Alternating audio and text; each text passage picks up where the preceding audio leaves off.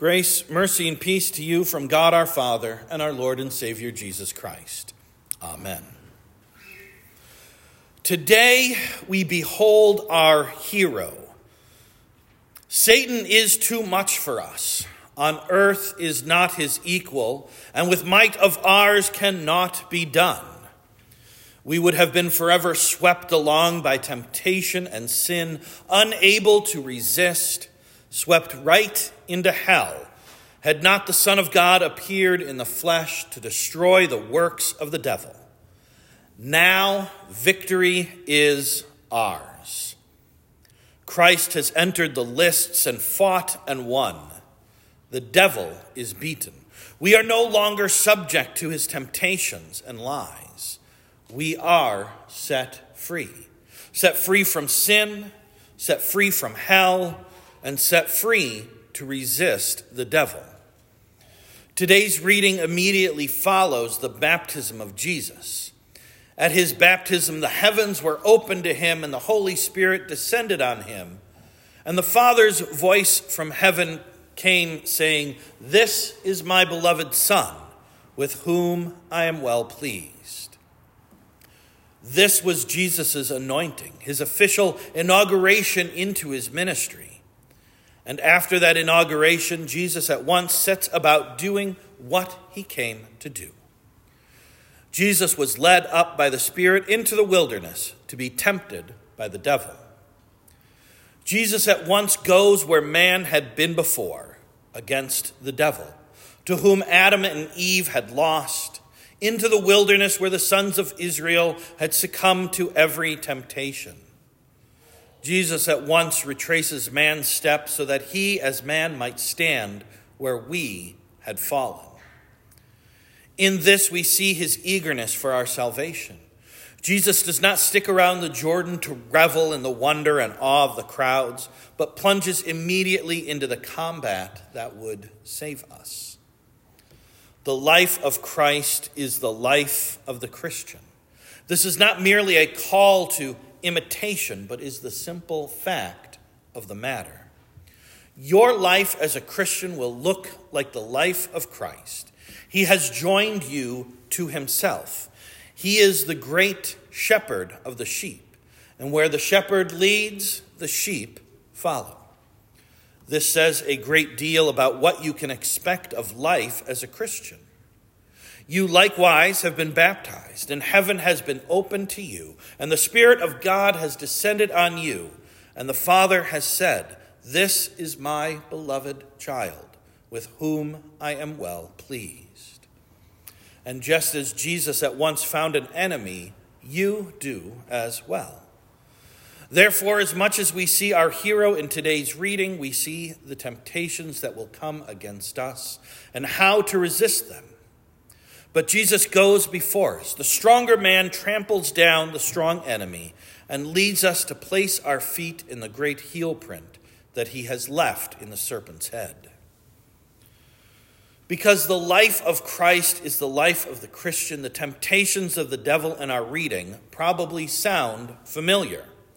Not the part about turning stones into bread or leaping from the temple or bowing down to him to receive kingdoms. But the repeated phrase, "if you are the Son of God." You have heard these words before. If you really are a child of God, why should there be any scarcity in your life? Why shouldn't you be able to do what you want? Why shouldn't you be prosperous? This is the devil's basic temptation. He questions your identity, and he uses all other temptations to make you doubt that you really are a child of God. But Jesus knew the voice that he heard when he was baptized. He knew that the Father had said, "This is my beloved Son, with whom I am well pleased." There was no room for "if you are the Son of God." He is the Son of God, and he knows it. And you can similarly know that you are a child of God, for whose word is stronger? Whose word carries the greater weight? Is it the word of Satan who says, "if you are a child of God"? Or is it the Word of God who says, I baptize you in the name of the Father and of the Son and of the Holy Spirit? The Word of God created the heavens and the earth. His Word says what is. The devil is known to be a liar. His native tongue is falsehood. Remember this when the devil tempts you to question who you are in Christ. Do not believe him. Heed the word of God. Listen to the truth of his word. As Jesus shows when he is tempted, the word of God is the unfailing sword against which the devil cannot stand.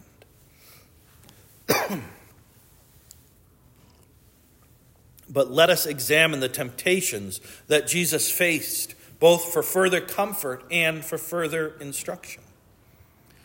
Jesus was in the wilderness, and when he had fasted 40 days and 40 nights, afterward he was hungry. When the devil tempted Adam and Eve to eat, they were in the midst of paradise and felt no pangs of hunger. Here, Jesus feels the most extreme hunger pangs that man could feel. As God, he fasts an extraordinarily long time. And as a man, he feels every meal he missed gnawing at his stomach. In fact, Jesus uses his divine nature to feel a suffering in his flesh that would have killed any other man. He faces the devil's temptations in extreme pain and bodily weakness. And the temptation is all the sharper because of his hunger. Jesus does this in order to overcome the greatest temptation, that we might have confidence in him to see us through our lesser temptations. Thus is written in Hebrews 4, we do not have a high priest who cannot sympathize with our weaknesses, but was in all points tempted as we are, yet without sin. And it says in Hebrews 2, for in that he himself has suffered, being tempted, he is able to aid those who are tempted. When Jesus felt the most extreme hunger ever felt by man, the devil came to him and said, if you are the Son of God, command that these stones become bread. In other words, what kind of Son of God are you if your heavenly Father won't even give you a crumb? Even earthly fathers feed their children, yet you have nothing. You're no child of God, and if you're going to get by, you're going to have to take matters into your own hands. This is the temptation of scarcity and misfortune. When it seems that we lack something, the devil is not far from us, trying to stir up discontent, trying to convince us that God has forsaken us. It's a familiar temptation. But note how Jesus responds. He says, man shall not live by bread alone, but by every word that proceeds from the mouth of God. Jesus quotes those words from Deuteronomy 8, words that Moses preached to the people of Israel to help them reflect rightly on what they had experienced in the wilderness. And consider the truth of these words. If man did live by bread alone, then man would have to be full of food constantly. If man lived only on earthly food, then hunger, feeling a need for food that isn't there, would mean death. This is how the stomach thinks. When it says, I'm hungry, it's saying, feed me, or I shall die. Yet you all know that is not true. You have been hungry before, sometimes quite hungry, and yet here you sit, alive and well. And you sit here alive and well because man does not live by bread alone, but by every word that proceeds from the mouth of God. So when you are in the midst of lack and misfortune and the devil tempts you, do not answer like Jesus did, but answer with his exact words. Man shall not live by bread alone, but by every word that proceeds from the mouth of God. So what, devil, if I lack this or that? You would have me think that the one thing needful is food, but the word of God is infinitely superior. God can, by his word, take the little food that I do have and make it sit in my belly like a king's feast. God can, by his word, command bread to fall from heaven or tell the ravens to bring me my meat. And if God chooses not to do these things, that does not prove that I am forsaken. It only shows that I do not perceive my own needs rightly and he has seen fit to teach me something about the ultimate necessity of his word. When the devil does not have success tempting Jesus to value food in his belly over the word of God, then the devil suddenly turns theologian, brings Jesus to the pinnacle of the temple and says, "If you are the Son of God, throw yourself down, for it is written, he shall give his angels charge concerning you, and in their hands they shall bear you up, lest you dash your foot against a stone." The devil says you can stake your very life on the word of God. And that is correct, so long as the word of God is pure. But Satan has not quoted the word of God rightly. The passage he quotes is from Psalm 91, and he has left out some words. "For he shall give his angels charge of you, to keep you in all your ways. They shall bear you up in their hands, lest you dash your foot against a stone."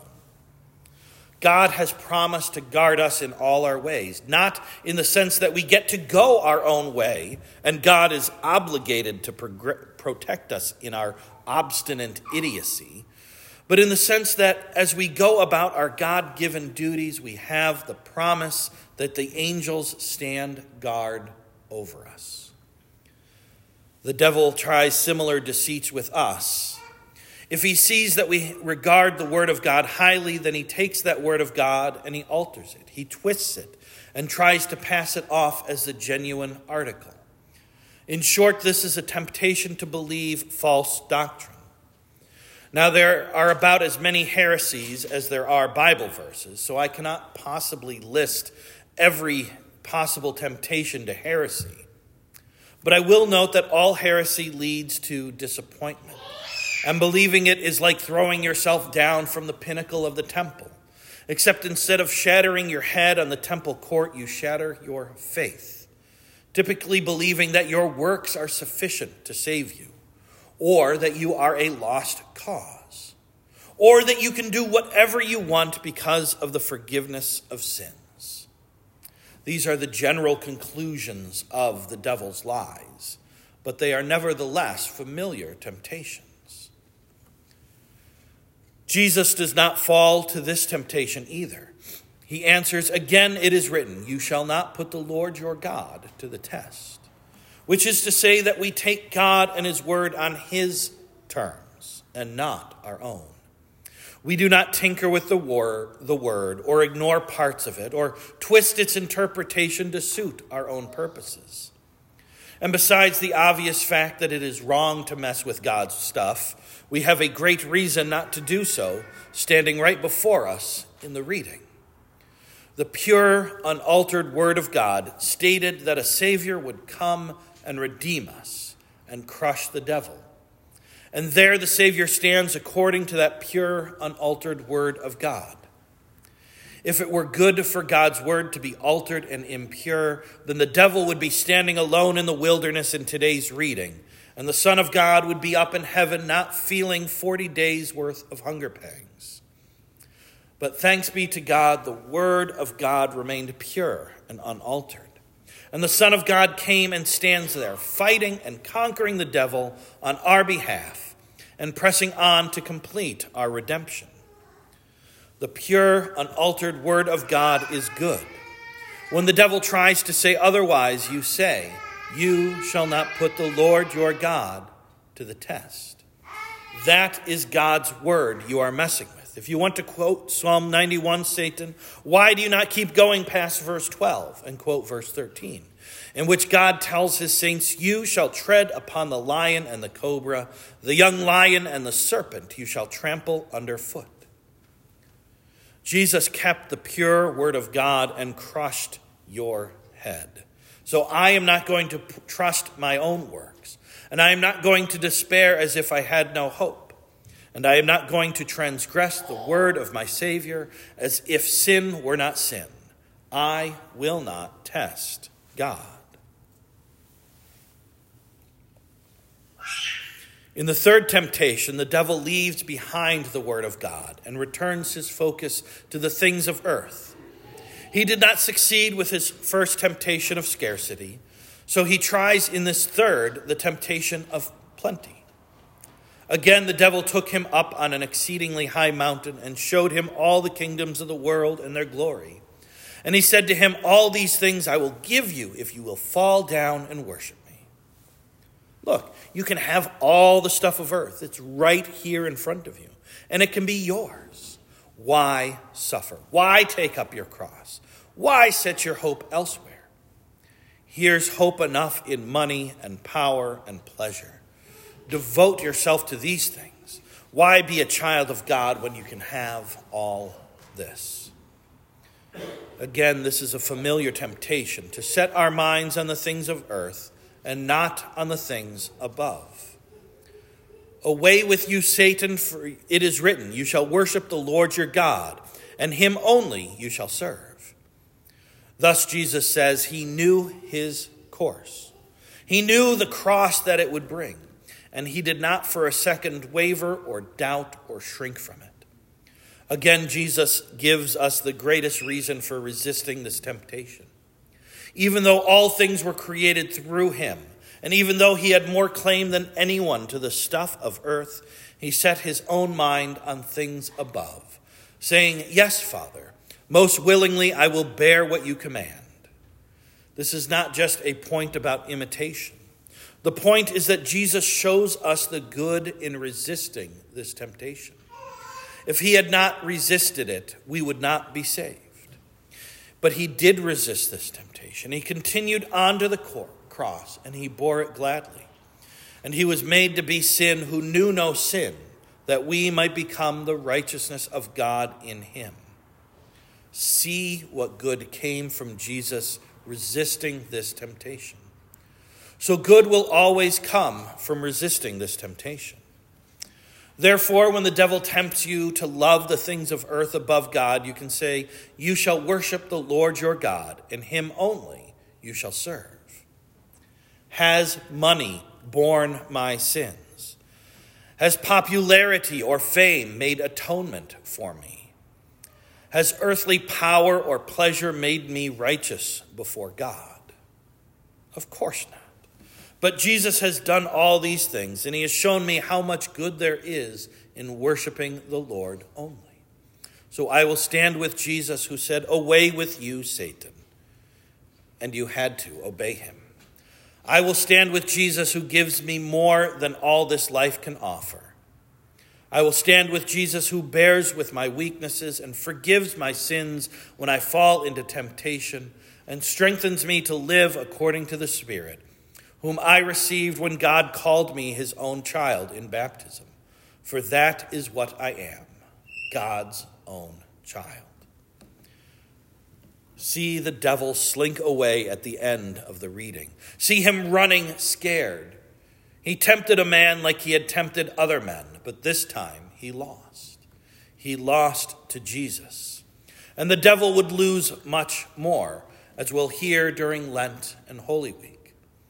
With might of ours cannot be done, soon were our loss affected. But for us fights the valiant one, and he still fights. When you are tempted, you do not face the devil alone. Jesus has united you to himself in holy baptism. And when the devil goes after you, he has to reckon with a Lord to whom he has already lost. Our Savior has gone before us and has trampled the enemy.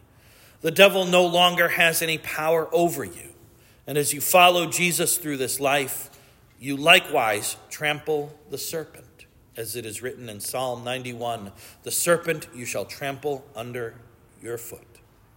The God of peace will soon crush Satan under your feet. The grace of our Lord Jesus Christ be with you. Amen. And may the peace that surpasses all human understanding keep your hearts and minds in Christ Jesus to life everlasting. Amen.